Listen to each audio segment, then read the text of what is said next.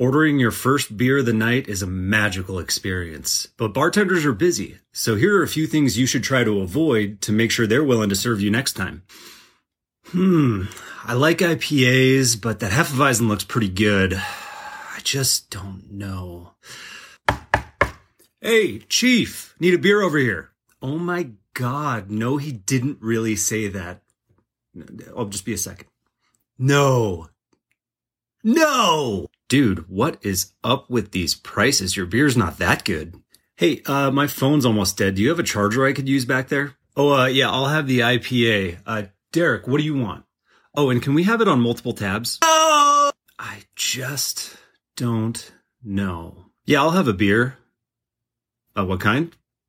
Surprise me. If we missed anything, tell us in the comments and follow Beer Freaks for more.